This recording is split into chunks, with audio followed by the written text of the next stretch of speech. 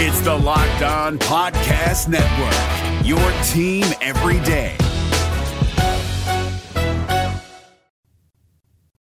Welcome to the party. I'm Sam Ekstrom, and it's June 1st, which means we have confirmation on what's happening with Dalvin. Wait, we don't? We still don't? Why?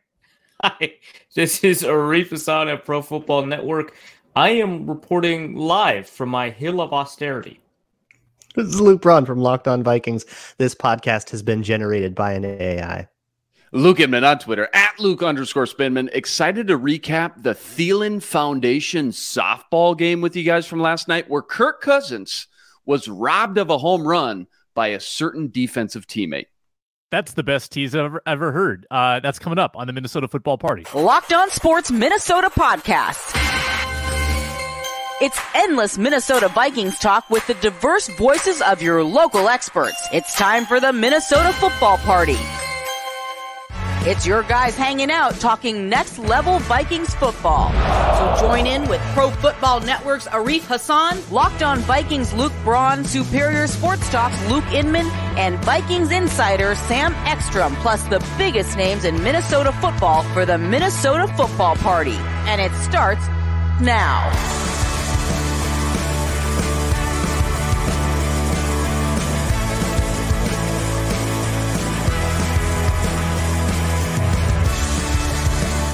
Welcome in. Happy Thursday. It's another edition of the Minnesota Football Party on Locked On Sports Minnesota. An hour of Vikings talk upcoming, including speculation on Justin Jefferson's contract. Is this the week? Is this the day? Is this the hour that Dalvin Cook's fate is decided? And yes, a little fun with ChatGPT coming up a little later in the show. Also, Ron Johnson makes his Thursday appearance. Luke Inman, Luke Braun, and Arif Hassan, some of the top Vikings analysts in the biz with you on this beautiful Thursday. This show is brought to you by FanDuel Sportsbook, the official sportsbook partner of Locked On. Make every moment more.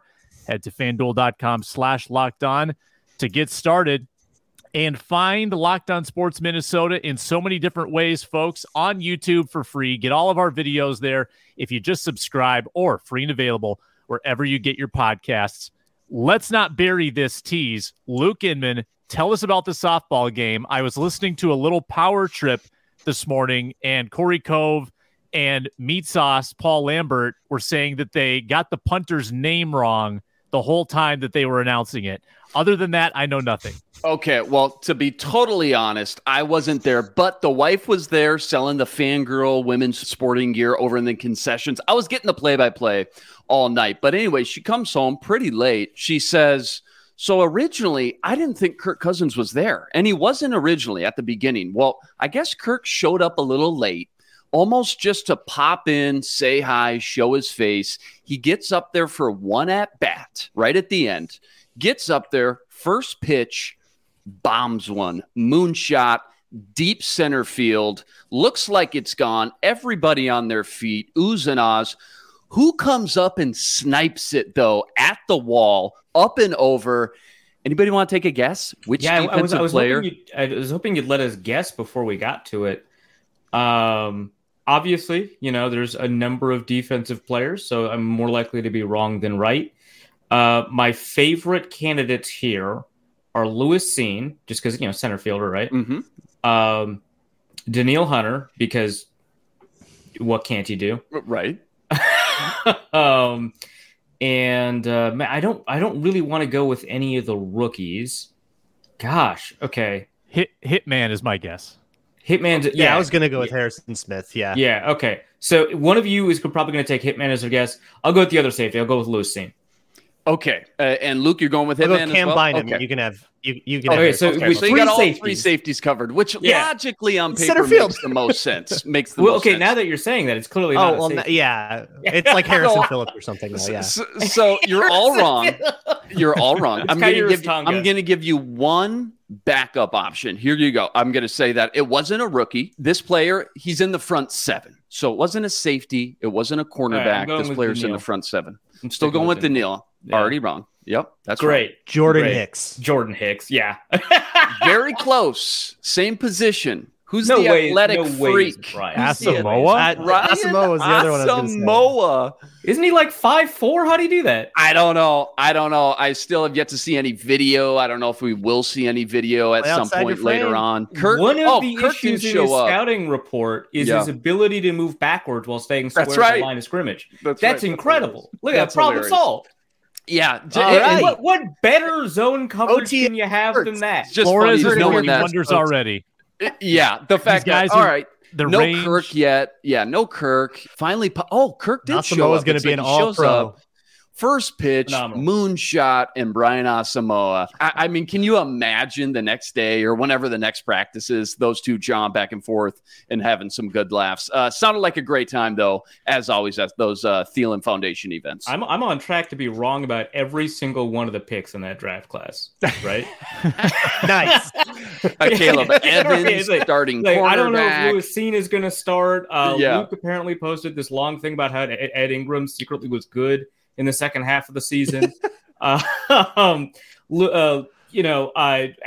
actually can do stuff besides move fast in a straight line. I'm done. Jalen Naylor getting reps with the first team with JJ and Addison out. Yeah, watch out, man. I was not bold enough to have takes on the fifth round returner. At least that I can remember. Maybe I did have some takes, but you're right. Vikings playing their golf tournament yesterday, playing a softball game yesterday. Today they're building a playground for young, kids in need. I don't know. There's not a lot of football going on, guys. I don't know. Maybe they're supposed to slacking. Old kids in need. Children of all ages.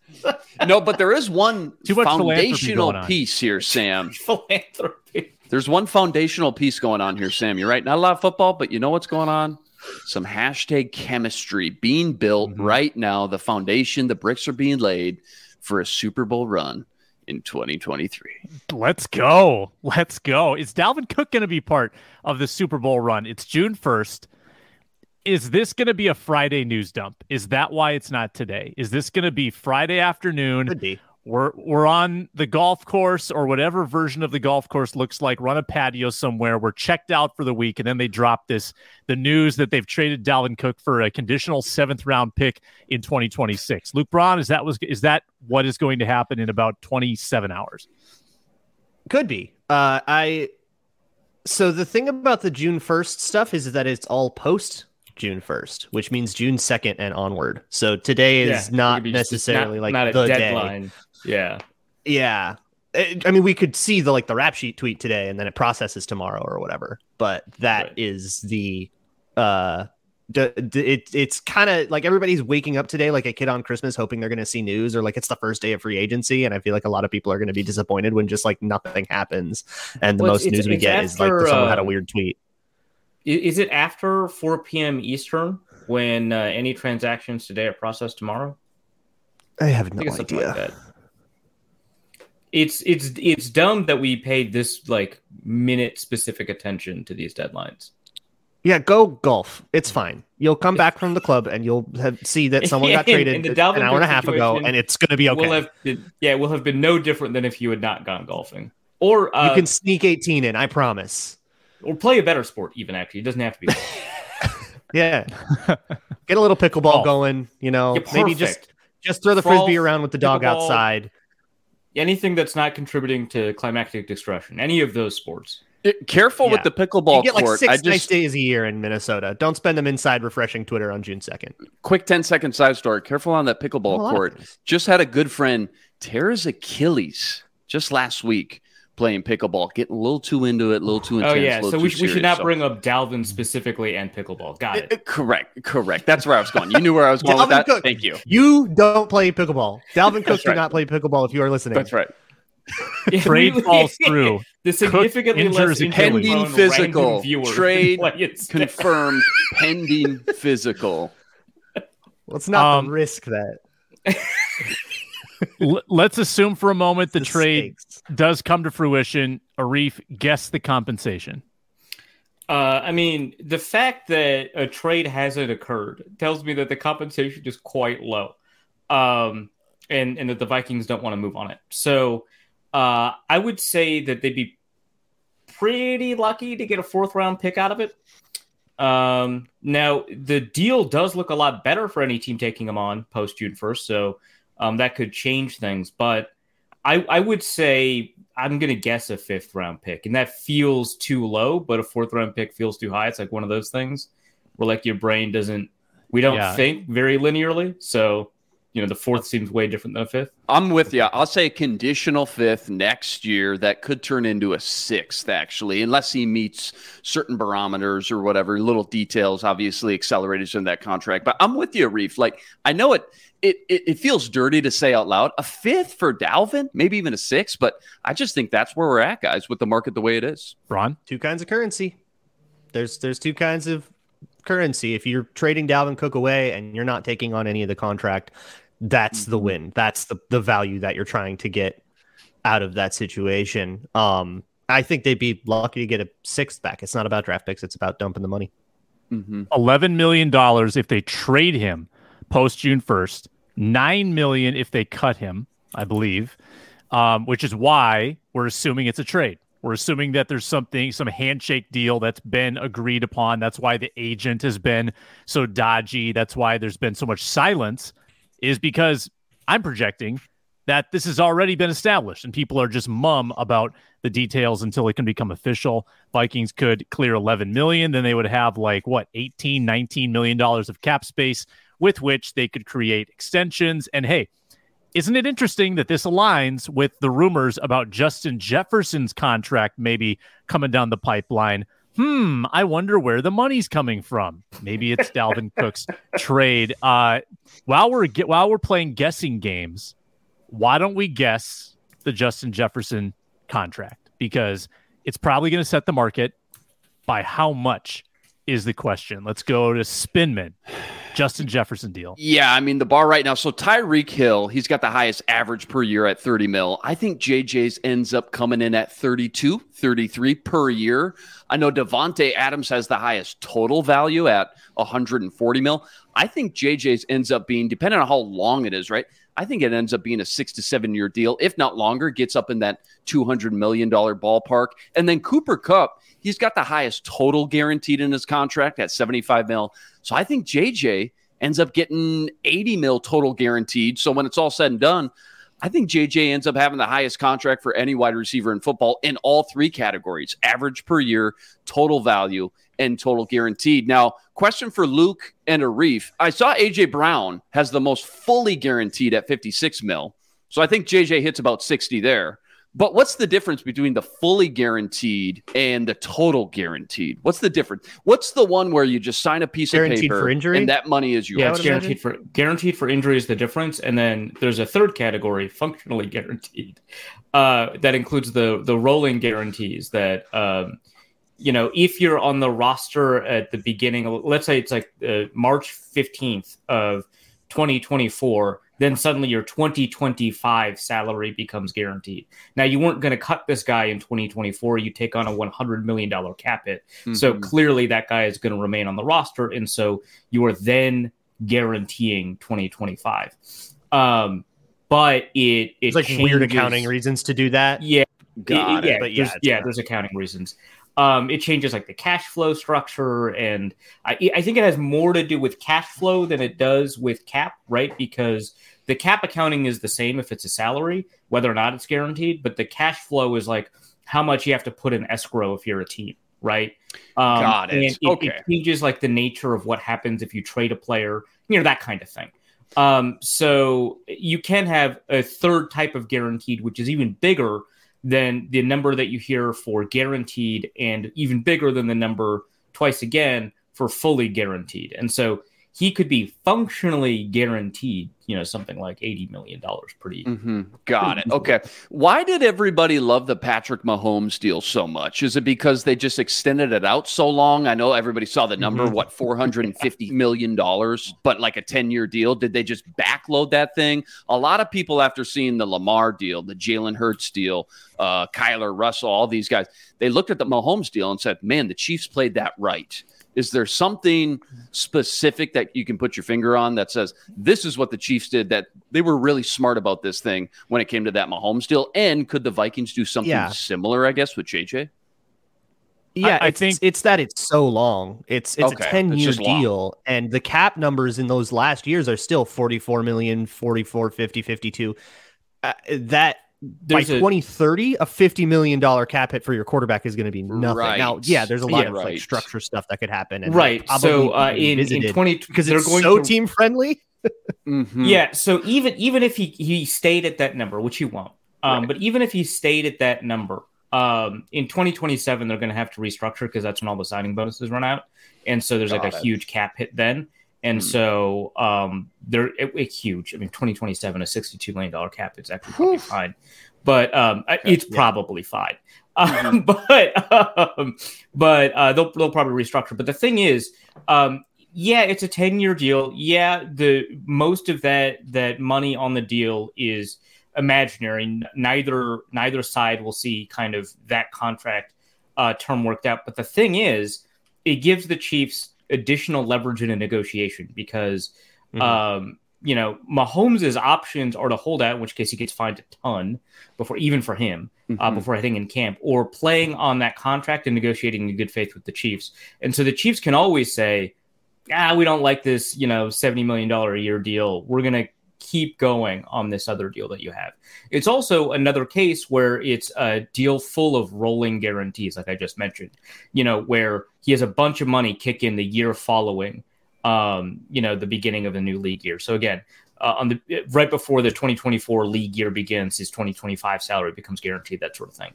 But yeah, it's a nice deal. It makes the agent look good because that total number looks amazing. It's a nice deal because the guarantees, like when not fully guaranteed, but like the guarantees, which include guaranteeing for injury, are really impressive looking. And it's a nice deal because you can move money around with it really easily. Like the signing bonus does not take up that much of the deal. And so you can convert it really easily. So it's really flexible for the Chiefs as well, because it allows them to say, hey,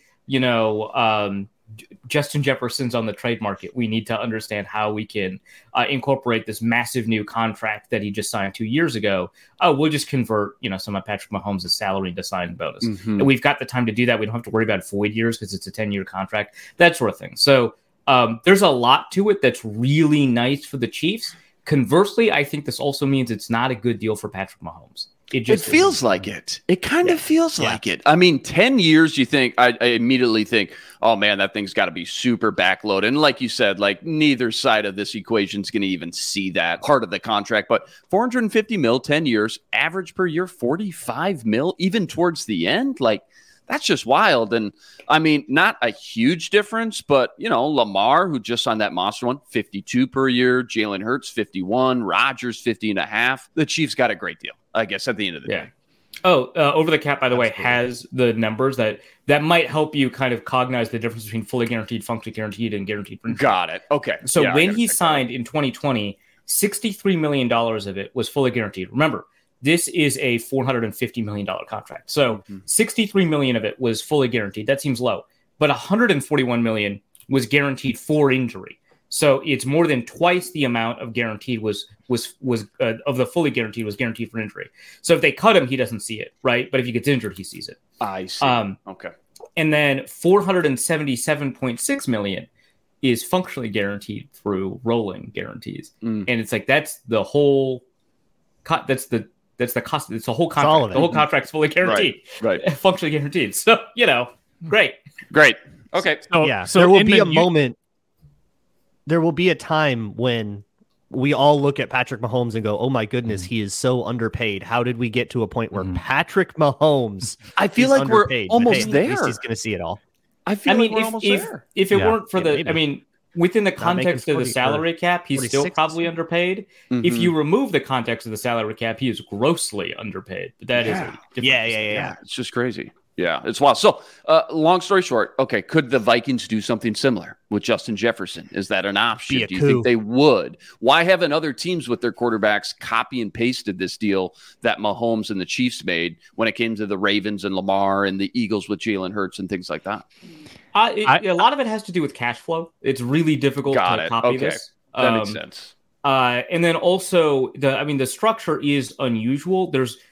You don't get so you get a lot of flexibility in terms of roster construction with him, you don't get as much flexibility if you ever want to trade. Well, obviously, they're never going to trade him, but like it's always nice to have options down the road. And then the third thing is, if I were an agent, I would never have my player agree to this deal ever, not once. Yeah. I'd want my player to hit free agency every 4 years if I had a player that good. And I'd want the guarantees to be not completely upfront again, because these are functional guarantees. It doesn't matter, but I'd want the guarantees to just be a little bit more solid, if that makes sense. So I'm looking at the numbers now. I can't believe how low it is compared to some of these other ones. I mean, just total guaranteed alone, he ranks like 9th, 8th. Josh Allen, Murray, Russell Wilson, Rodgers, Hurts, Lamar, below all those guys. So I know it's been 2 years now, I guess, 2 off seasons total. But man, already, to Luke's point, just feels like we're already getting close to where it feels like Mahomes is already underpaid. So you think 6 or 7 years for Jefferson, Luke? Yeah, I do. Arif, what do you project for JJ? I think it's probably 5 years. I don't think we'll see a 6-7 year contract. Maybe 4 years with like a team option for a 5th, although we're not seeing team options nearly as much as we used to. But it's something like that. I think that seeing probably a $28-30 million contract, I know it's a new cap environment, and I know that you probably see a higher average than ever before, and Tyreek Hill is at 30, so you'd expect it to be higher than 30. That's just so tough. That's so tough. Hopefully he hits 32, 33, 34. I'm guessing it's going to be close to 30, and I'd love to be wrong about that. So that my guess is it'll be 5 year, about 30, maybe $150 million total contract that you can advertise. Really nice round number. And then I imagine the fully guaranteed will be close to 60 million to make up for that difference. And then the functional guarantees will probably be up to 100 million. All right. Braun, your thoughts? Yeah, I think if the Vikings got Justin Jefferson to sign that contract, that would be a really big win for the Vikings. I really like that as an idea as like a Vikings fan. I wonder, I think they could get him to do a 5 year deal. I think he likes it here well enough. There's no animosity or anything like that, right? Yeah. But again, like Arif said, if I were his agent, I wouldn't want him to do that. I mean, look at how like Kirk Cousins has made his money. He's been back at the negotiating table every single year, and he's been able to leverage that into more and more and more and more money. I'll give it a 5 year deal. Sure. I'll be optimistic and I'll say 32.5 mil, which would be 162.5 total. And the guarantees, I'll give it like about half-ish, say 85 million guaranteed. And then the functional guarantees would balloon beyond the 100 million mark. I think that Jefferson's camp would anchor and say, hey, we would like $200 million, 6 year deal, 33 million plus per year. The Vikings come back and say, no, we would like. That'd be better for the Vikings, in my opinion. Why is that, Luke? Just real quick. Same reason the Mahomes contract is better. That's more, locking up Justin Jefferson at that average annual value, because 33 million now and 33 million 6 years from now is just going to feel a lot different. Sure. So the longer we go before the next time Justin Jefferson is at the negotiating table, the more money we're going to be able to save on more this. A 3 year deal for Justin Jefferson is better for Jefferson, worse for the team. Yes. Correct. Compared to the market in 3-4 years. Anytime a high quality player has the ability to hit the market, the number of buyers is always going to push the price up more than the perceived value that a player might have on the market. We see this all the time when teams negotiate with players.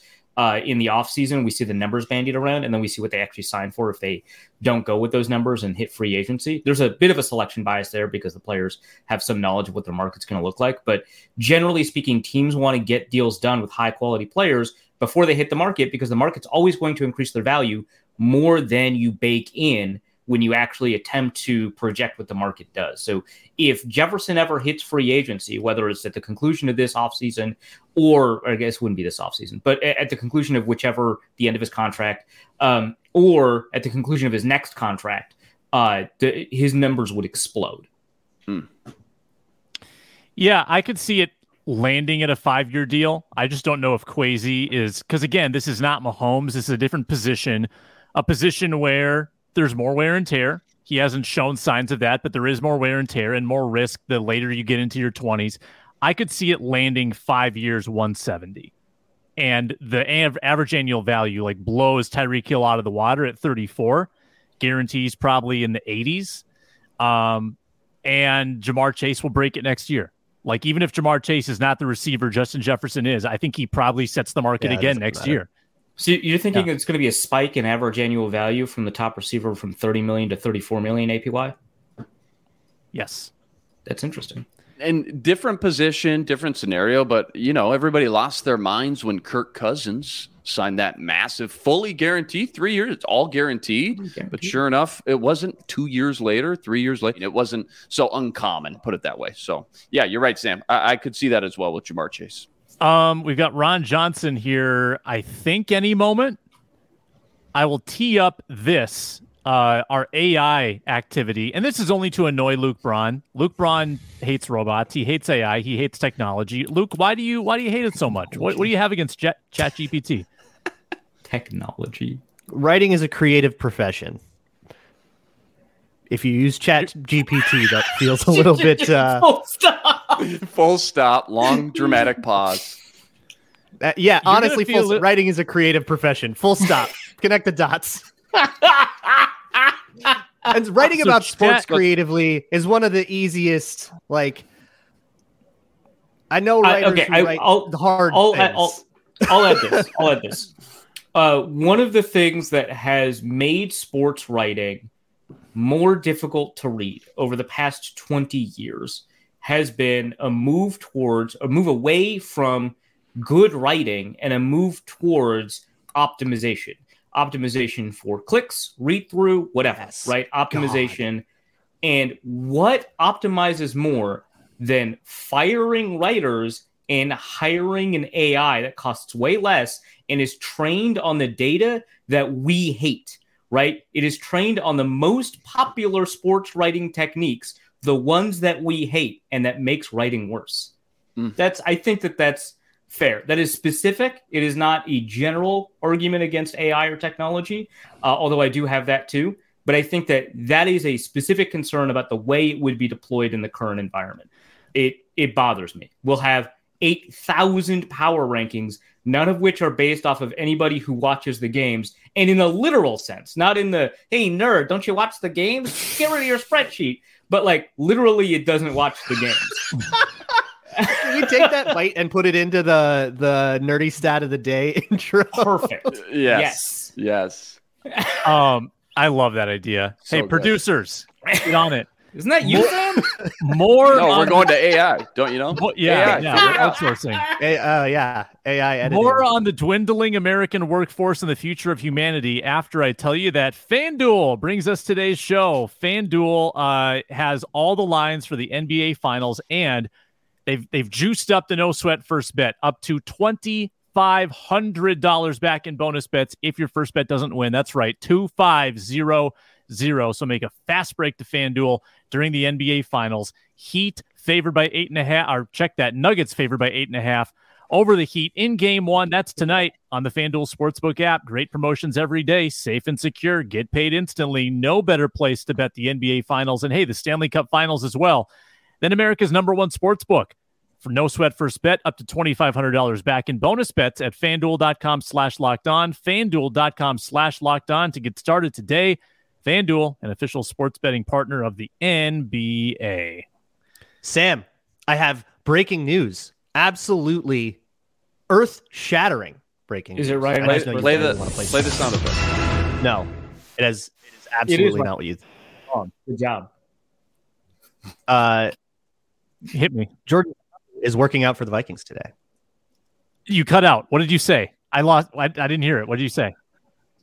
Jordan Ta'amu is working out for the Vikings today. DC Defenders legend. Oh, you did cut out for me too. I thought you said Jordan Addison. I was like, oh, you mean he's practicing today? Oh, he's fine. Yeah. Wow. You said Jordan, and then the rest cut out, and all three of us assumed you were talking about sweet. Addison. I really wanted to get your hopes up that it was something a lot bigger than this, so that worked out great. Ole Miss legend, right? Ole Miss, baby. Yeah. Was it Ole Miss? Yeah, pretty sure. DC Defenders. I get Ole Miss and Miss State confused all the time. So it was. Apologies. Okay, great. Thank you, Luke. I'm sure they're very mad at you about that. Yeah, I did the same thing with Michigan and Michigan State for players. The only two players I've never screwed that up with are Kirk Cousins and Trey Waynes. The other players that have gone to either Michigan or Michigan State, I'm just like, yeah, it's one of the two. Go Spartarines. I don't know, man. Yeah, right. Yeah. Spartarines. Jordan Ta'amu, legend for the Panthers practice squad, Washington football team practice squad, Lions practice squad, Chiefs practice squad. He's one of those, like, if you're a super analytics draft guy, which there aren't many because that's a tough gig. It's hard to predict the draft. He's one of those guys that like really sticks out as a potential gem. Obviously, hasn't really worked out.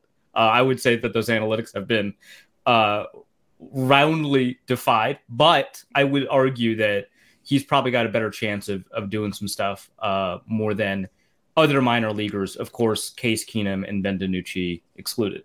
They have the best shot of becoming Hall of Famers. Okay. All right. 165, 10-yard split. Let's go. 4.77, 40-yard dash. Let's play. Classic Kwesi. There is merit to having a fourth QB in camp too. That can help with drills and stuff, even if that guy doesn't have like a functional chance to make the team. Sometimes you just want a guy that from a practice design standpoint, you want 4 quarterbacks. Who's some of the best fourth string quarterbacks they brought in training camp? Who's the Iowa kid? Stanley? Nate Stanley? Nate Stanley. Yeah. Nate Stanley. Vanderberg was 3. By best, do you mean like the most funniest? Awful? Because Joel Stave was maybe the worst I've seen. Mitch Leidner. Wow. Mitch Leidner, Joel Stave, James Vanderberg, Wes Lunt, Peter Pujols. Wes Lunt was bad. I think Wes Lunt was worse than Joel Stave. Wes Lunt was abysmal.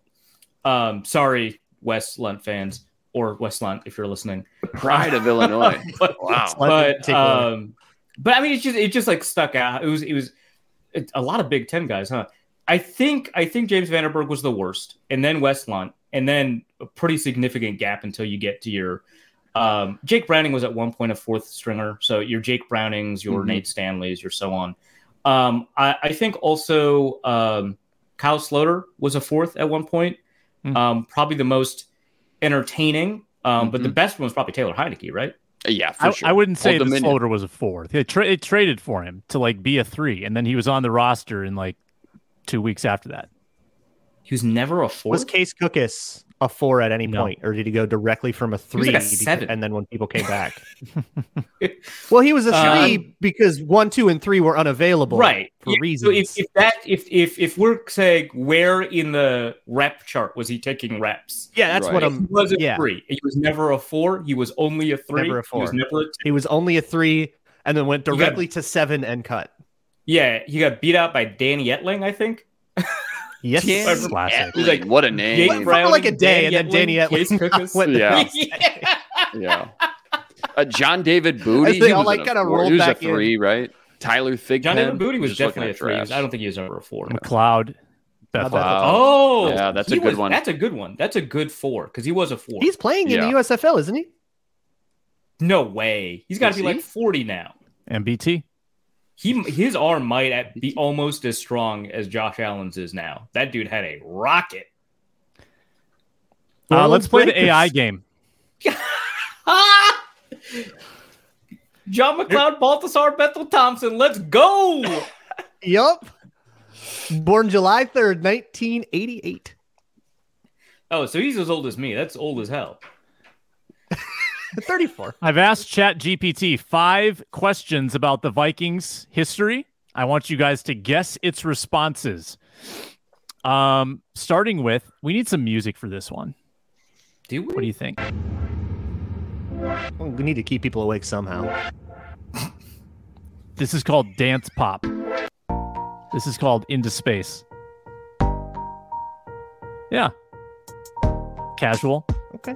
Kind of a quiz show vibe. Top 3 receivers in Vikings history, according to ChatGPT. Luke Inman, what do you think? I missed it. The music is just putting me in a trance. What'd you say? Top Does that 3 happen Vikings to AI? receivers. Does AI get entranced by music? Oh, top 3 Vikings receivers. I think it's gonna say. Randy Moss, Chris Carter, and Justin Jefferson. Doesn't make sense. Just go with it. Okay. Yeah. So I mean, ChatGPT doesn't make sense. Right. it frequently comes up with wrong answers and incorrect data. Paul Gallo actually asked it to produce a This Day in History for Houston sports, and it produced 5 events, none of which occurred. So good track record. Yeah. Good. So ChatGPT's top 3 receivers in Vikings history. Ron Johnson's here, so we're gonna have to do this really quickly. I'm gonna say it knows Randy Moss and Chris Carter. It's gonna include those 2, and then it's gonna do something weird, like say Adam Thielen. Okay, like it. Ron, I'll go with Carter and Moss, and then it's gonna be like Thielen or Diggs because there aren't enough years of SEO data to like train the AI to know about Justin Jefferson yet. Yeah, so it stopped in September 2021. Diggs. The ChatGPT database stops in September 2021. Definitely not Jefferson then. I kept that knowledge in my back pocket. Randy Moss, Chris Thanks, Carter. Appreciate it. Stephon Diggs. Yeah. you guys are absolutely on the right track. It's Moss, Carter, and then Ahmad Rashad. It's perfect. Oh, That's your That's fantastic. I'm not even mad. I'm not even mad. How could you be? Yeah. Okay. There's Ron Johnson. He's fresh off the Vikings golf tournament on Wednesday. Ron, how'd the scramble go? It went good. We were 13 under. I have no idea what happened as far as scores. I had to go. My daughter had a softball game, of course, like always. Got another game tonight. But yeah, no, it went good. I got a chance to talk to Michael Floyd, John Randall. Sullivan was there as well. It was a funny story about Sullivan. For 5 minutes, I was having a conversation with John Sullivan, thinking that he and I had talked during football season. Come to find out, when I went in my DMs, it was John Jansen. So totally blew that one. And I was wondering why Sullivan kept giving me a weird look. I don't think you're talking to the same person. And then I went to my DMs. I did find him later before I left. I was like, dude, my bad. I was like, you know what? I was like, that was John Jansen that sent me the DMs.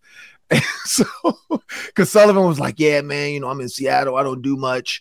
I don't do anything for the Vikings as far as TV goes. And, I don't work on the radio. And I'm like, dude, you have a radio show? Nope. John Jansen. Totally John Jansen. So figured that out. So that was a very embarrassing moment. But no, it was fun. John Randall, Randall McDaniel. John Randall was giving me crap because I have a nerve thing in my back. So he was writing down, talking about that's my 1,044th excuse now that I'm going to make today of why I'm not going to win. But no, we had a lot of fun. Nobody died. But there was a bird that was killed. I don't know at what point during the tournament it was killed, but by the time we got to it, the carcass was being picked over by crow, or I don't know, vultures or whatever, but it was gross. So I don't know if somebody it got hit by a ball or some other. Yeah, we don't really know if it was a duck murdered a bird, a turkey, or we don't know, because there were some geese out there, claiming territory. They were chasing golf carts. Territory, that is theirs. Yeah, so I don't know if that was a gang murder of geese versus a bird or something. I have no idea. Territory, no clue. But no, it was fun to see all the legends out there. There are some Vikings entertainment videos coming up of me breaking down Bernard Berrien's swing, because Bernard Berrien and I were in 10A, 10B, so we kind of stayed together for most of the day and made a lot of jokes, and he was on our show, of course, last week. But no, it was very funny. But the Vikings had a camera crew and a drone follow us for a couple holes, and yeah, I did some Bernard Berrien golf commentary. The word undulation was used, so I went to my bag of words. You're a regular Jim Nance right there, Ron. I love it. The undulation of the hole. Bernard. It's not playing to Bernard's eye. The contours of the green at the Meadows at Mystic. It was very good. I did get a video though. The Vikings drone caught me changing shoes. I don't know why they sent it to me, but they were like, dude, what are you doing? I was changing my shoes. I didn't realize the camera thing was. I'm glad I wasn't changing pants. I didn't know the camera thing was going the entire golf tournament, randomly just videotaping stuff. But yeah, they caught me bending over, changing my shoes, and somebody sent me the video, thinking it was funny. I'm like, well, at least I didn't take my pants off, because I had on pants, and then it got really hot, and I thought about it because I had bought a pair of, Unreal gave me, which I'm wearing the Unreal shirt, and I'm wearing the pants and the shorts now. They gave me some shorts, and so I was going to change to the shorts, but I didn't do it, which I'm glad I didn't, because then they would have had a video of me in my underwear on the golf course, and that probably would have ended up viral. So. Would have been viral, baby. Yeah. Shannon Sharp would be tweeting you again. Hey, you did a shirtless cold open once after the Kirko Chains thing. I did. Yeah.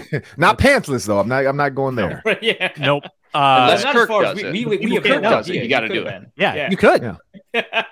Or you set the trend and send it to Kirk. I don't know if we want Kirk pantsless, even though I told Sam this. There's an NFL tight end that's butt naked on social media right now with a pineapple. So, I mean, there is that. Yeah, Reef, you haven't seen that? What? Apparently George Kittle. Yeah. It's not George Kittle out there. Hey, no, it's not Rashawn Deshenko. Oh, man. Yep. George Kittle went butt naked for, Chubby's, I think is the company. And he's butt naked with a pineapple. So, yeah. Appropriate name, I guess. Sex appeal. Wow. This is a heavy question for you, Ron. This is a heavy question. Justin Jefferson is going to get paid a ton of money. We've been talking about it on the show today. He's going to get like highest paid non-quarterback, at least $160 million, we think. Yep. How do you not let that change you? Like, how do you stay hungry? How do you stay focused when you sign that kind of contract as a 23-year-old? No, you don't. It changes you. Money changes you. I don't care what you say. Like, you give me 160, I'm different. Like, I don't care what people say. I'm different. Got that job. Yes, I might not even open my own door up anymore sometimes. Like, I got 160 million. Like, I'm going to be humble. I'm going to be nice. I'm going to be courteous. I'm going to still be a good guy. I'm going to take my girls on dates, blah, blah. Like, I'm going to be, but like other little stuff. Oh, man, come on now. Like, man, my PlayStation doesn't work. Man, go buy me a new PlayStation. I'm not like, I'm different. Like, I don't, you got 160 guaranteed. Like, it's impossible to, and there's the thing, changing is not a bad thing. It's just, how do you change? Right. I think that's where you're going to go next. Yeah. Yeah. Like, as long as he doesn't become like, and nothing against guys, I'm not going to use names because I don't want to be that guy, but nothing against some of these guys that make dumb mistakes, like, DUIs and partying too much and, getting caught with drugs in the car on the dashboard. That was a Carolina. I think that was a Jaguars receiver that played quarterback at Arkansas. But Matt Jones. And said it was a baby powder, because there was a movie, and we know Sam hasn't seen that movie. There was a pimp called Baby Powder. He would put baby powder in his hand, and he would slap his women. And that was Mike Epps in How High. It was baby powder. He'd be like, "Man, give me this baby powder." And his little flunky would put baby powder in his hand, and he slapped the person. He would slap Redman and Method Man because he was a fingerprint. Pimp. Yeah, it was a pimp named Baby Powder. But that's what Matt Jones tried to say, that he was baby powder. But anyway, as long as you don't make those mistakes, changing is okay. Like, I saw, I don't know where I saw it, but I saw a billionaire kind of post. He said a lot of people say that money won't change you, and they're a lie. The people that say that are people fighting their demons. And I feel like money is another one of those hot water tests. You don't know what kind of tea. Speaking of tea, I have a nice peach green tea here. You don't know what kind of tea you are until you're put in hot water. Like, you can look at every tea bag without smelling it, and you don't know what kind of tea. You don't know if it's black tea, English tea, orange, peach tea, whatever. You put that thing in hot water, it's going to tell you what it's made of. That's the same thing with money. Like, we don't really know what Justin Jefferson is. My guess is, honestly, he's going to be the same cool, calm, and collected guy. Him and Jamar Chase and those guys, they've been stars at LSU before. They've been in the spotlight before, so it's a little bit different. He's nationally known as the gritty king, even though Jamar Chase does as well, and they both did it at LSU. Justin Jefferson made it famous. But we will see. We'll see what kind of tea he's made of. But honestly, I think he's a good kid. I saw him at the Timberwolves game. He doesn't seem like a guy that's going to change much, but it's going to change you. Like, I mean, I should have brought him in here for the show. I got a pair of sunglasses the Vikings gave me, and I might do it before the next question, just pull them out. But the Vikings gave me a pair of sunglasses for the tournament from Oakley. Like, if I'm Justin Jefferson, I'm having these sunglasses, and it's diamonds across. Like, you change. Like, you just do, but it's not bad. That's the thing. Just don't be a jerk. Don't be an idiot. But you're going to change. Like, it's inevitable. All right, Ron, same kind of realm here. You got any cool or funny first paycheck stories? Like, you buy mom a car or something crazy like that? Or what was that moment like first time you got that first big check? Anything special you remember about it? Was it an actual physical check, too, you got to hold back then? Or what was it like? Yeah, so, I mean, back in the early 2000s, as my daughter calls it, the 1900s, it makes it sound so old. You were born in the 1900s. I'm like, bro, it was 1980. Chill out. That's hilarious, by the way. It wasn't 1902. These Zoomers, man. Like, man, like, the funniest thing too is my daughter in the first grade, the younger one. She asked because she was doing they were doing like a book. She was reading a book about, I think it was Harriet Tubman. Literally asked my wife, like, did you know her? Like, whoa. I was like, wow. Like, we are not that old. Like, but speaking of first checks, these were a gift. Hey. These were a gift from Oakley. Shout out to Oakley. Appreciate the Minnesota Vikings as well. You see the gold of the Vikings colors. Yeah. Myself, Dontarius. I don't know if you guys remember Dontarius Thomas. Oh yeah. He was gonna be on the Ron Johnson show. He and I traded numbers and we talked and we connected over the glasses because he was trying them on, I was trying them on. I'm like, man, these things are too gaudy. I'm like, give me the regular ones. And then I was like, screw it. Let me get those. Like, they're free. I'm gonna go wild. But like, Luke, like when you get that first paycheck, mine was and I'm not gonna say small because I don't want to be disrespectful to what people make. In my opinion, it felt small. I think I signed for like 300 and something. Like it was like 300 and I can't remember what it was, but it was like $300,000 was my signing bonus. And then I also had like my guaranteed $300,000 for the season as or 225 maybe like. So like I had like my first year was like, like a $700,000 deal.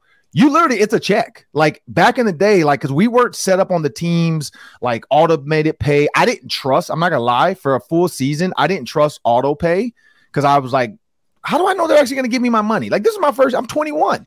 So every Tuesday, I would go over there and pick up a check. Like I wanted to physically see it. So, and then of course, because you don't go to the bank every Tuesday, I would show up to the bank on like a random like Wednesday after practice with like 4 or 5 checks.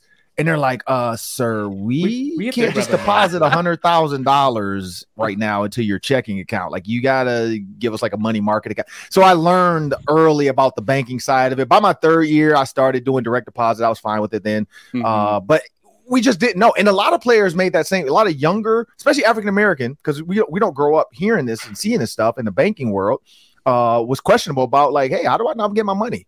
401k, right. They matched us 2-1. 49% of the players I think on our team participated in the 401k because they were like, wait, I'm going to give you 12. They match 2-1? 2-1. You give them $12,000. You give them $12,500. Wow. They gave you $20,000 every year. $20,000 in your account every year. You give them 12,500, they give you 20, and they would match it for 1-to-1 match. Right? Is that still going on? 1-to-1 match? Oh yeah. I can understand why people don't take advantage of it. They did. They 1 year, the year Howard Mudd. So when I coached for the Colts, Tom Moore and Howard Mudd fake retired. It wasn't a secret. They became executive offensive assistants. That's when that role was created because they were so old and they had banked so much 401k. The NFL was like, look, you got to retire. Y'all got too much money. And they said, if you don't retire by this date, we're going to take like 25% of your 401k and put it back into something. I don't know. And so those dudes fake retired so that they can start pulling their 401k out without penalty because they were, in their 70s and 80s. Yeah. And so they could pull it out with no penalty. But they had to start withdrawing it. And then they became executive offensive assistants, which then is technically not offensive coordinator and offensive line coach. So Tom Moore and Howard Mudd were definitely in the facility because my office was right down the hall, and they would show up late though. They wouldn't come to our meetings and come to our practice. They would show up at like 9 p.m. and watch film and act like they weren't going to be on the staff that year. But yeah, so that's in that year they matched 3-1. So players and coaches could buy in at 12.5 and get $30,000. That's wild, man. That's but you still you had low participation. So speaking of the check, right. Yes, Luke, it was an actual check. Sat down, you had to physically actually sign it. Like even if you say, yeah, man, you had to fly in to physically sign the check just to get your check, and then you could go back home. So it was a lot of stuff around that too, because they wanted I think they wanted to make sure your exit and injured, your physical, you weren't. You had broken your leg or something, torn your ACL, and you're trying to get the signing bonus because they wanted to make sure when they signed you, you passed your physical and you were going to be there for training camp and ready to go. And so, yeah, it was a physical check. And then we all kind of one by one, they signed like the 6th and 7th round picks first. Then they came down to us 4th and 5th round picks. They got the 3rd and 2nd round picks. Ed Reed was our 1st round pick. He held out, which is why he got taped to the goalpost. But he held out, and then he eventually signed after they untaped him from the goalpost and took the shaving cream off of his head and face. And then he was the last one to sign to our group. But yeah, he held out for like a week, I think. So the vets were like, all right, you think you're going, okay, wait till you get here. And as soon as he got there, they taped him to the goalpost and told us, if y'all cut him down, y'all getting taped up next, which that's why Javen Hunter got taped to a doorway. Which he told that story on the Ron Johnson show because he fought it too. Like, you don't fight them. Don't fight the vets. Just let them do what they want to do. If they want to throw you in the cold tub, do it. They take me up, threw me in the cold tub. I didn't fight it. Why? Because then they stopped messing with me. Javen, They took this dude's car and put it for sale for $10,000. It was a brand new Cadillac Escalade with 24-inch rims and TVs, and they put it on sale for $10,000. You talking about 100 calls? He got 100 calls that day because everybody's like, 10 grand for this? Let me get this. And so, yeah. But yeah, that was my check story. We all had to go in and physically sign it to walk out with the check. And then I had to find a bank that would actually take it from me. Because I mean, again, that's not a normal number to walk into a bank with just a check. Like, hey, I need to open an account here. And they're like, there's limits to checking accounts. I would have loved to seen the lady's facial expression. Oh yeah, she was like, sir, and this is a funny thing too. I had no idea about like bankers and like making appointments. Again, I'm 21 at this time. My dad was suffering from CTE, so he wasn't really around to help me out and advise me. My mom wasn't really good with money. I did buy her a Mercedes after I bought my Escalade, so her gift was a Mercedes. But I stood in line and waited like 5 to 6 people just chilling. I was just in line, and I get to the front of the counter, and the lady like looked like, this is not the line you're supposed to be in with this. Right? Yeah, you're just in the line. See that VIP room over there? Well, it wasn't a VIP room. They were just saying like you can't just open up an account. Right. With $275,000, like so they had to like bring a banker in. They brought a banker in. I had to open up like a money market account and this other stuff, and because there's like limits to checking accounts with the interest. Did you guys ever hear the story about Ricky Henderson? He framed his $1 million signing bonus check and never deposited it. The A's accounting department at the end of the year, they started freaking out. They're like, "We got $1 million surplus. What's going on?" They finally found out that he hadn't cashed the check, and they're like, "Go cash the check right now." And back then, like interest rates, he could have made 30 grand over a year's time if he would have just put it. You'd be surprised about the things that young guys don't know about the banking system and how it works. Unless somebody tells you and explains it. How would you know? And I know Luke Braun is in the order, but I know, Ron, that you never want to answer a Luke Braun question anyway, so I'll jump ahead. I wanted to find out that Luke Braun actually like find a way to take down AI. I know that's what he was doing with his free time today. He wanted to take down all AI. Well, he did. We did have a little bit of a rant earlier in the episode about that, so I think that'll probably end AI. I think because I feel like Luke Braun is going to be like, I don't know if you guys seen iRobot. I know Sam hasn't, but it was on TV yesterday. I feel like Luke Braun would be the dude like leaving breadcrumbs for like a robot. Like to take over the whole world. Like for a second, I thought you were going to compare him to Will Smith. No, he wouldn't be. No, he wouldn't be the Will Smith. He'd be the guy that gets thrown out the window because he's trying to like find a way to take. Yeah, because AI attacks him. Right. Like, you're not going to take us down. You're dead. Yeah. Well, so my question is related to all of this, right? So I was lucky that like my dad would call me as soon as I got like my first full-time job. My dad would like call me every week. He's like, "Have you set up your 401k? It should be at least 7%. Demand a match. Hey, let me walk you through your health insurance options. Hey, here's what you do. See if you can get in on a partial hedge fund." Okay, like he would walk me through a bunch of. I didn't listen, right? I was like 21, right? But I was like, I gotta pay rent, and he's like, "Look, we'll figure that part out, but we got it. The sooner you do this, better." So I was really lucky in that regard, and I'm still learning stuff about the financial system to try and kind of like maximize what I have available to me. And things are always changing too. Now you're talking about like situations where you put yourself behind the 8 ball because of not having access to those financial resources and the financial education. Right. That has been a focus of the NFLPA and to some extent the NFL for the past about a decade. Correct. Do you think they've done a good job in that regard, or do you think that there's a lot more they could do? Is it difficult to just reach out to players in the first place? Is it no longer on them at a certain point? How do you feel about all that? I think they've done a decent job. Like Bart Scott, former friend of mine, grew up with him, teammate. I know he goes out and speaks at mainly like the Jets and a couple teams he's played with have invited him to come out and speak to the players about investing and making the right choices. He was on the ESPN Broke deal talking about that, like how his rookies, because we were all in the locker room together, so I know exactly the stories he's talking about. Not realizing our checks are going to be in 17 weeks. So a lot of players, if you're minimum $300,000, what people don't know is it's not paid out over 12 months. It's paid out over 17 games because legally that's how the NFL has to do it. And a lot of rookies make that mistake where they're like, "Oh man, I got a $40,000 check this week. Oh man, I got a $25,000 because it changes based off taxes where we play." But yes. And what players don't know is like after the last game, especially if you don't make the playoffs, it's done. And then you look back and you're like, man, why did I buy 17 pairs of Air Force Ones? Like, what was I thinking? Like, I don't need 17 pairs of Air Force Ones, but it's one of those things where a lot of that little stuff isn't always told. I will say this, they do provide the resources. Does everybody take advantage of them? Probably not, because it's just another meeting. And so some people think they know it enough. They think they don't need to know it right now because they're young.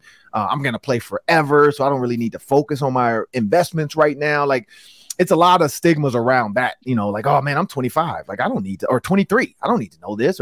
So some players do the due diligence, take the time. They get with a veteran that really helps. And some don't. I will say Matt Stover, punter, field goal kicker for the Ravens, older guy. I don't know if people remember him. He was my best resource because I was on special teams. So I just happened to be in a lot of meetings. And if not for him, honestly, I probably wouldn't have done the 401k. He kind of broke it down to me. In simple forms, like because they come to the locker room with the forms and you got to sit there and kind of fill it out and you meet with the financial advisor and then you move on. You elect it, yes, or you say nope. And he told me, he's like, man, maximize it, do the whole deal, trust me. And then he said, here's your allocations. And it's been like, when you start looking at the bond funds, you look at the government funds, you look at the big business funds, the small company funds, all the stuff. Like, it's like, what do I put my money in? He said, look, whatever you put it in, leave it. He's like, because don't play around and try to beat the market. The market is always going to correct itself. You just have to hope over time it's going to drop and it's going to correct itself. It's going to drop, and so he kind of gave me that advice, which I'm 43. I was 21 at the time. 22 years later, I still use that advice of like, stop looking at it. Because I still get my 401k statements from the NFL. And I try to just like I glance, but I throw them away. I don't harp on like, don't tease me. Like we lost 20 grand this month. Because that hurts. Like I remember during the 2009, 2010. Oh man, I think I lost like 70 grand. But then now I look at it and it's gone up like 150 grand. You just have to you just have to kind of like not watch it and don't worry about it because you can go crazy where I'm not gonna lie. At one point I almost took it out and took the penalty because I'm like, man, this thing's gonna keep dropping. And I'm glad I didn't. Somebody talked me out of that. But like it is the NFL does a good job. But I know like Les Pico, for instance, for the Vikings, he does a great job. And I'm not saying every team has a Les Pico, and that might be part of the problem. But Les Pico for the Vikings, he's the player engagement guy. He's the player personnel guy. He does a great job of getting stuff set up for them, like speakers and event stuff and connecting rookies with former players and like these golf tournaments. I could see, like Chris Carter talking to, so-and-so, and I can see John Randall over there talking to, like they do a good job of that too, of getting these older guys that are Hall of Famers that have been through everything these guys are going to go through to connect with these players. Not saying every team does that, but I know that's the NFL's goal eventually, that every team understands the importance of a guy like Les Pico for the Vikings. Ron, you got anything for Ron? Yeah, so a bunch of players not at OTAs. Justin Jefferson's not at OTAs, presumably doing his own work kind of on his own schedule. And I kind of wanted to ask about like the pros and cons of that, of doing it on your own versus being at like the same structure everybody else is doing. Second year in the system, so it's a way different learning curve, but the idea of kind of working out on your own versus doing the voluntary OTA workouts, what's different? Yeah, well, one, let me take these glasses. I feel like Randy Macho Man. I'm always going to say, ooh, I can't do that. Like, the cream rises to the top. Hey, now Ron, I see why he did that. You can pull those off, by the way. You should be rocking those. You can pull the glasses just make you want to do the Macho Man. Like, I'm wearing them this weekend for sure. My daughter tried to take them. That's how I know they're kind of cool because she tried to wear them. I'm like, one, you're not wearing some $270 pairs of Oakleys. These are not kid glasses. Like, these were a gift from Minnesota Vikings. These are not for you to be around your softball friends. Like, calm down. But I am gonna wear them. And so she's probably gonna be a little embarrassed. I don't care. But what I will say about that, there's two sides of this. One, you don't want to get hurt if you're not around the team, because the team could use that against you and say, look, you didn't get hurt around us. We're not paying for this. That's guys have always bought that up. Be very careful of what you do. Like, who's the DB that wasn't signed, but he just tore like his Achilles or something? So he's going to be out. Like, it's not Kevin King. It's like a former Packer guy, though, I thought, that was looking for a job. But he tore. I thought it was Kevin King. Is it Kevin King? Maybe it is Kevin King. I think it was Kevin King. Yeah. He tore his Achilles, like working out. And so now, and he hadn't signed yet. So now, one, he's working out to try to get on a team. gets hurt working out, trying to get on a team, doesn't have a team. So now he's like without pay. Like he can't get workers comp and all that too. He can't get insurance because he doesn't have a team. And so that's part of it. It's like, well, if you know you technically were going to get picked up, what can a lawyer do to help you get the NFL at least? Not a team, but the NFL to maybe cover your expenses, you know, for getting hurt. Because the NFL doesn't cover stuff that doesn't happen on their field. You know, like as an owner, like as the Packers going to be like, look, dude, you weren't even signed with us. Why would we take care of you? You know, like, and so that's the tough thing about this business. So that's one. I hope Justin Jefferson knows that. He's on the contract though too, so they are still liable for some of the stuff. Yeah, but stay healthy. That's one. Because then they can say, look, we're not paying you all that 160. Like you're hurt. But two, just super quick before you get into number two, that's exactly why Trey Waynes, when he signed with the Bengals, this is during COVID, and the Bengals wanted to bring everyone into the building to sign, and they couldn't yet. And so they had agreed to terms with a number of players, including Trey Waynes. Waynes did not do any off-season workouts because his agent told him, don't do that until your name is on that piece of paper. Right. And it turns out he signs and then he immediately gets injured and then he's protected. Right. You know, but like that's maybe exactly. was he already injured though and then just waited to sign and then I'm not gonna do that. He went conspiracy. I'm gonna leave that to Luke Bryan. But it's super important to like always be under the protection of a team when you're engaging in football activities for that very reason. Sorry, Ron. True. That's what OTAs were created for. Off-season training, off-season team activity. And that's the reason. Organized team activities. I always forget it. Yes. Organized team activities. That's the reason for it. And the whole purpose was for the CBA to say, look, these players do want to work out. They do want to be in the building, but how do we cover them? Because it used to be like my dad was telling me, they used to, like the Steelers players, they would just go to Pittsburgh and work out as a team. Like the team wasn't covering it. They just would be there, you know, with their defense, with Terry Bradshaw, just working out. Mel Blount, him, because, you know, they would always tell me stories about my dad, you know, wanting to run 5 miles, then work out, then run another 5 miles. Like he was and everybody told me those stories. He was a workout guru, like wanted to run hills after, you know, running, you know, gashers and blah, blah. But they had to do it at the facility because, you know, it wasn't a lot of places you could just work out, but the team wasn't paying for them to be there. And that's what the CBA wanted. Like, look, these guys do want to work out, but you should pay them to work out for you. Like they're working out for you. Why aren't they getting paid in the offseason? And that's why a lot of guys like my dad's age had jobs in the offseason. We see that all the time on ESPN, those guys telling those stories like, oh, I was a stockbroker in the offseason, or I was a realtor, or I was I worked at a grocery store, or I was a cab driver. You know, like those guys had real jobs, even though they were NFL players, because in the offseason they weren't getting paid, where now you get guys that get $500,000 bonuses just for lifting weights 80% of the time as the rest of the team. Like that's crazy. Santana Moss had that. And we didn't even bring that up when he was on the show, but I remember that because I was there. All this dude had to do was show up for 80% of the offseason training, and he was going to get a $500,000 bonus where you got other players just wanting $500,000 for the season. This dude was getting it just for working out 80% of the time, which is lifting weights and running. And so that's what the CBA was created for. But the second thing, back to Luke Bryan's part of this, the other side of that is I completely get it because Justin Jefferson is a commodity. And like any commodity, he's wanted by there's not a team in the NFL right now that wouldn't say, I would trade my left arm for Justin Jefferson. Well, maybe some. But most would say I would trade whatever I can to have Justin Jefferson on my team because of his age and the fact that he's still on his first contract. So that's part of it. The Vikings are going to, I think Jordan Reed brought this up on our show.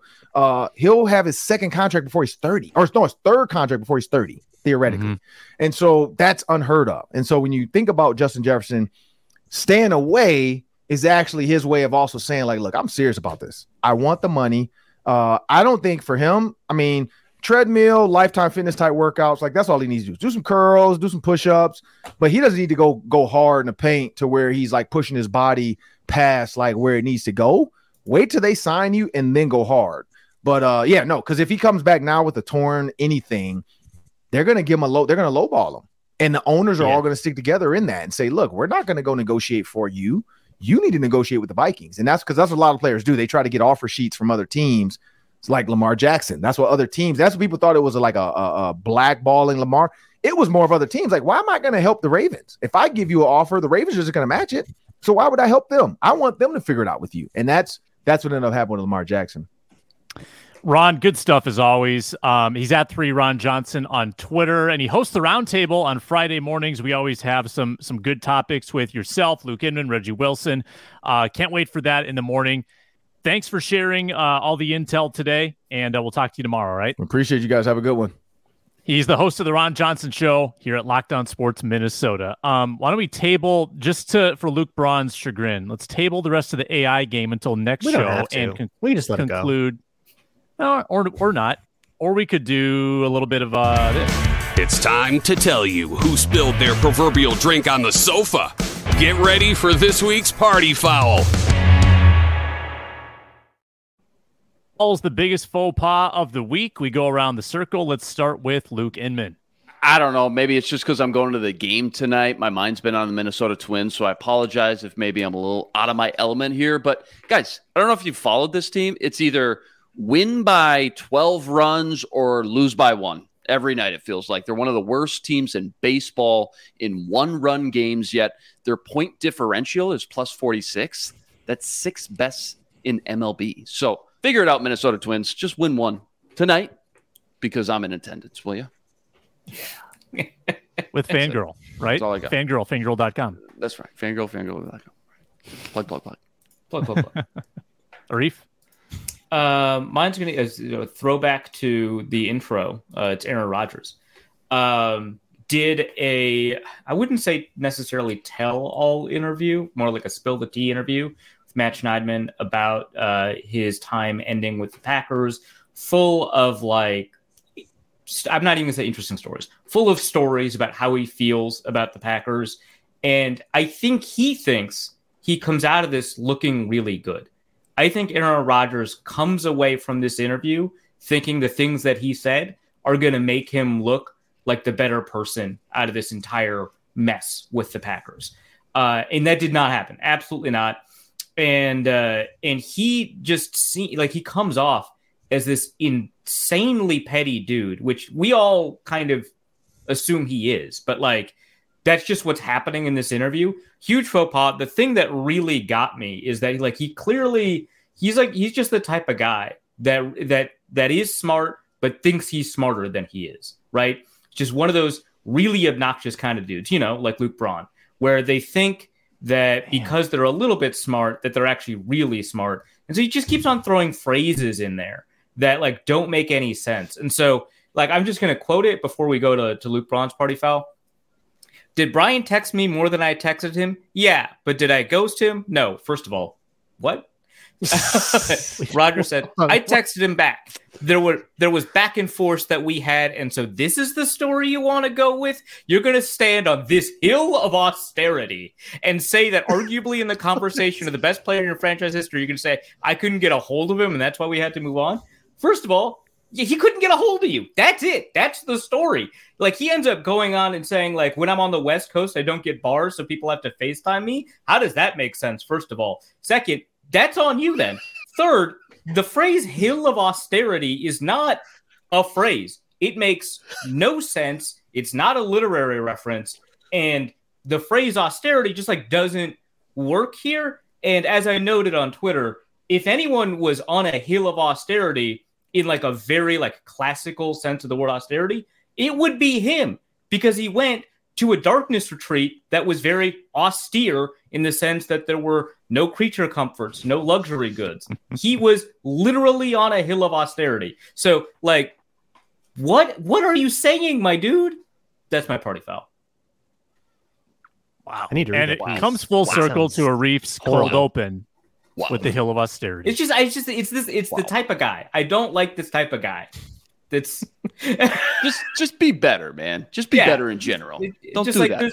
There's worse, we all know a guy. 100% there are worse players in the league. Yeah. It's worse humans have done more awful things to but more these guys irk you. Aaron Rodgers. Yeah. But yeah. I can't be in a room with this guy. You just want to slap him. I get it. You want to slap him with the baby powder. That was good.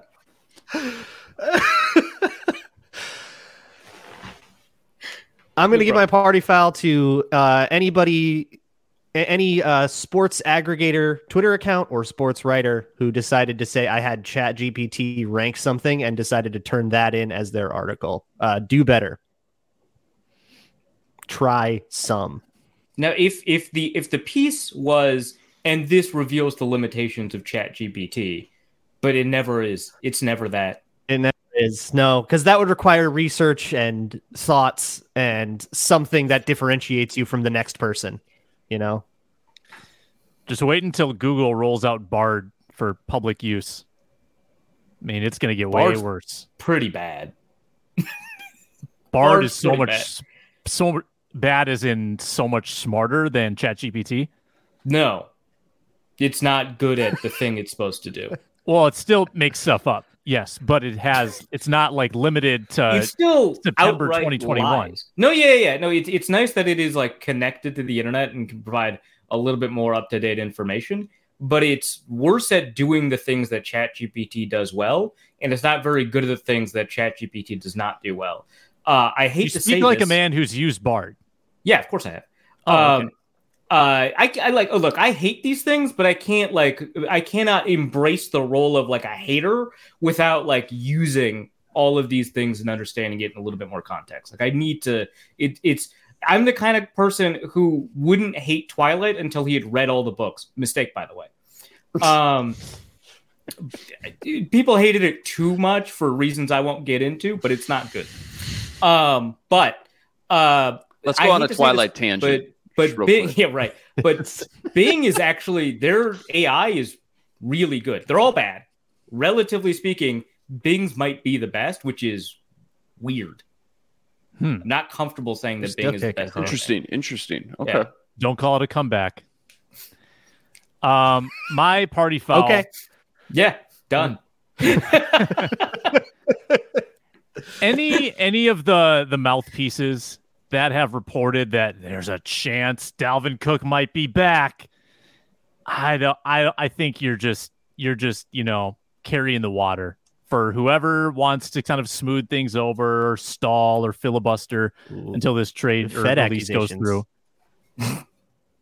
Federal activity. I'm not psyops. I'm not interested in it. I'm not interested in buying that this is suddenly it'd be too awkward. It would be like watching what's the show on Netflix? I Think You Can Leave. The sketch show. I think you should leave. Yeah. I think you should leave. It'd be more awkward than that show if Dalvin Cook came back to the Vikings. It's not going to happen. It's not happening. Also, that show is really hard to watch sometimes. Also, it's hilarious. Yeah, I think it's hilarious. Yeah. It's really difficult for me to do awkward humor with like live participants that are not aware of the joke. That's just me personally. That's like, so I can't watch much Nathan Fielder, but he is a comic genius. It's like something he is hilarious, right? So animated. It's just tough for me. Yeah. That's the Minnesota Football Party today. Thanks to Ron Johnson for joining. Thanks to Luke Inman, Luke Braun, and Arif Hassan. I'm Sam Ekstrom. Comment below, subscribe on YouTube, and find us free and available wherever you get your podcasts. Thanks to the Everydayers for tuning in to the Minnesota Football Party throughout the week. Roundtable tomorrow, and we'll be back on the Minnesota Football Party on Monday. Until then, so long.